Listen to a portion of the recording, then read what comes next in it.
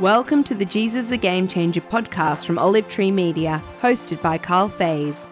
In today's podcast, Toby Hall, CEO of St Vincent's Health in Sydney, Australia, talks about the Christian foundation of their hospital and its goal to provide medical care to poor and rich alike. So Toby, give us a picture of the size and the scope of St Vincent's Health. So we operate with 28 facilities across Australia. We've got 18,000 people and our turnover is just over 2 billion, and in context we're the second largest health provider in Australia and actually the largest non-profit organisation. I mean, the size and scope of that is just enormous. And Sister Claire and the Sisters of Charity have kind of values that started the hospital. And how do you hold those values now? We talk to people about the healing ministry of Jesus, and that everyone in the organisation is part of the healing ministry, whether you're a cleaner, whether you're the best surgeon in the place. We're all on the same mission, and it's to say that any action towards healing is actually part of God's kingdom, it's part of what His work is, and we try and encourage people to say, that's who we are. You don't necessarily need to believe exactly what we believe, but that's what we're about, and if you're here, you're part of that, and that's what we do. Do you see that attitude kind of leaking through the system? Right, people are passionate about the values. Now, for the Christians, they can get the healing ministry of Jesus and talk about it, and we've obviously got a lot of Catholic staff, but we've got a lot of non-Christian staff as well, and from their perspective, they know there's something different. There's something special about St Vincent's, which is a culture which says this is more than just clinical excellence. And we lead in a number of areas clinically, but it's actually about the care for people. And when you bring the ministry in as well, having pastoral carers, having mission teams, it brings a whole different dynamic. Now, people don't always get that, but the fact is it's who we are, and people respect it. And you can talk about Jesus openly, you can talk about His healing work openly, and everyone just accepts that's part of who we are. You're a CEO of this large organisation, massive turnover, and you have a board. How do you balance up a CEO's role with the mission of the Sisters of Charity and a medical institution? My message to our board and actually the sisters is the number one thing we've got to get right if we believe in strategy is actually staying true to the mission of the healing ministry of Jesus. And we could be the best hospital group in Australia and fail on that mission, and if we fail on that mission, we're not doing our job. And so one of the key things we've got to do, particularly as the sisters move into the background, which will happen over the next few years, is actually install a formation program for all our people to understand our history, what the healing ministry of Jesus means and how they live it out. Now, we play that out right across the organisation, so from our board down, there's quite an intensive program of formation, and for my team, for instance, they have to put 10 days a year into spiritual formation to understand who we are. That doesn't happen to everyone in the organisation, but right through the organisation, that's part of people's life. So obviously, as you said, not everybody follows the same kind of construct of faith, of Christian faith. Does that ever become a point of tension? We're pretty clear with people when they join us, and obviously ethically there's some things that we don't do from a healthcare point of view. So family planning is not part of what we do. We don't do any IVF type activity anywhere within the group. Clearly we're very precious about caring for people at their end of life, and we say to people, this is who we are. If you want to be part of us, that's not changing, it's not going anywhere, it's going to carry on being part of who we are, and people respect that. We put a lot of work into ethics, we've got some of the best ethicists in the country, so when there's complex medical issues, and some of them are very, very complex, we've got experts in ethics who can help guide our doctors, and quite often there'll be an issue where they can phone the ethicist 24 hours a day to say, look, we've got this issue, how do we deal with it? And the goal is to say to people, this is us. If you're happy being on board with us, that's great. If you're not, there's plenty of other places to go and work. Is St Vincent's Health and your role on the board, are you seeking to kind of bring an influence to the broader Australian community in the areas of ethics and health? Yeah, absolutely. And a good example at the moment is in this hospital, we're in King's Cross, and we've been doing a lot of work on alcohol reform in this area. Our view is that that's part of bringing the healing ministry of Jesus into the community. There's been a huge amount of negative damage to people in this community from alcohol over a number of years. By some changes in the legislation our team's been part of, the alcohol presentations have gone down nearly 50% for head traumas.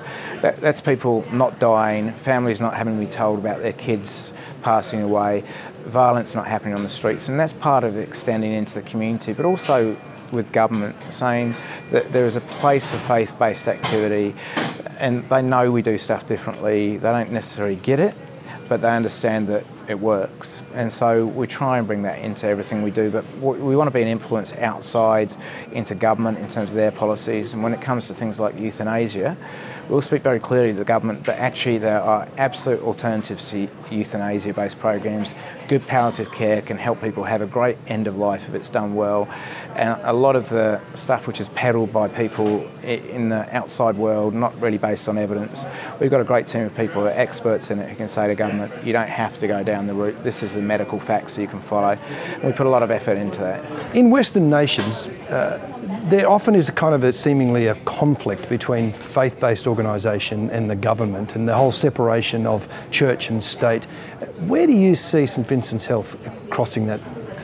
It's interesting. We're actually in a position where actually the government has to respect the range of decisions we make, or does respect them at the moment. So every other public hospital in the country pretty much offers family planning services.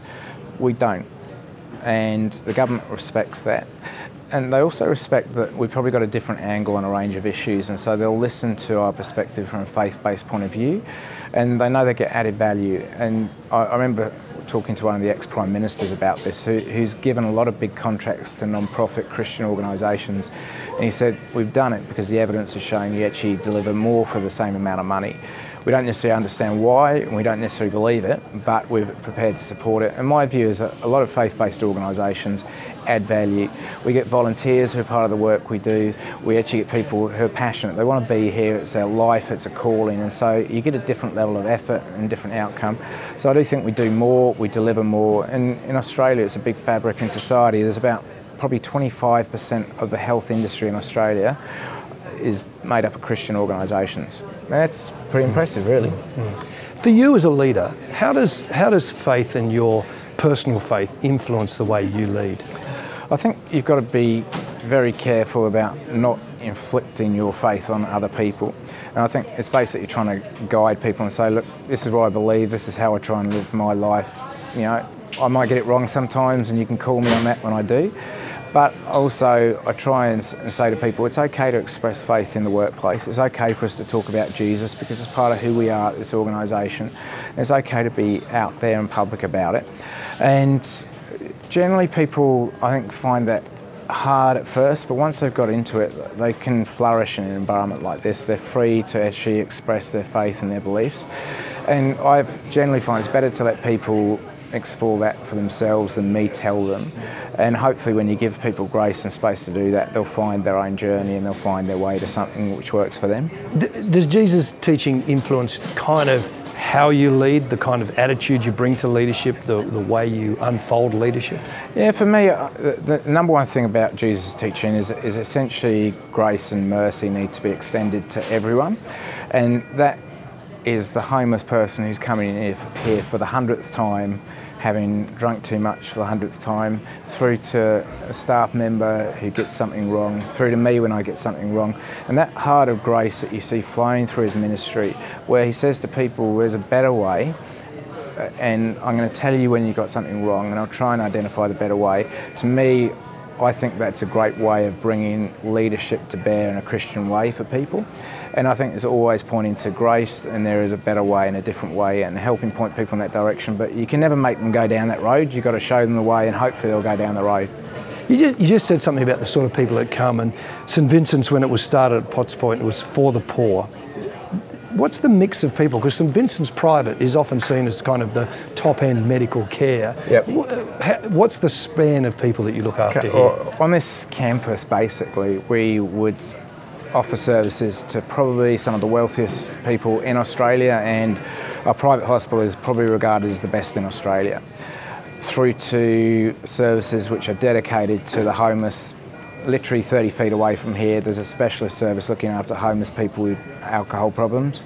So we span everything, and it's really important to understand the healing ministry of Jesus is for everyone. It's not just for the poor. The rich and the wealthy need it both spiritually and physically as much as the poor need it spiritually and physically. So we believe in offering services to everyone. We also think God's pretty good as a provider, and that those wealthy people are very good at helping provide for the poorer people. And we actually yesterday turned the soil for a new building, and our wealthy local residents have given $25 million towards that facility to help grow health services here, and that will help deliver more outcomes for poorer people in this community.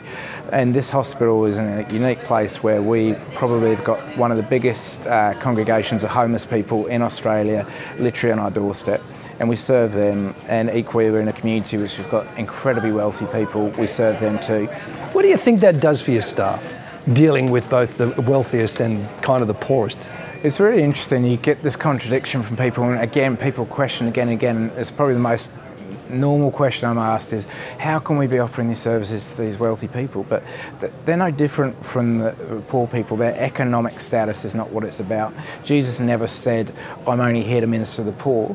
He actually was there to minister to everyone. He ministered to wealthy people. He talked to Zacchaeus, the tax collector, and he talked to people who are on the street who are blind with illness. He worked with everyone. And we have to have the same approach, and the sisters have really embedded that.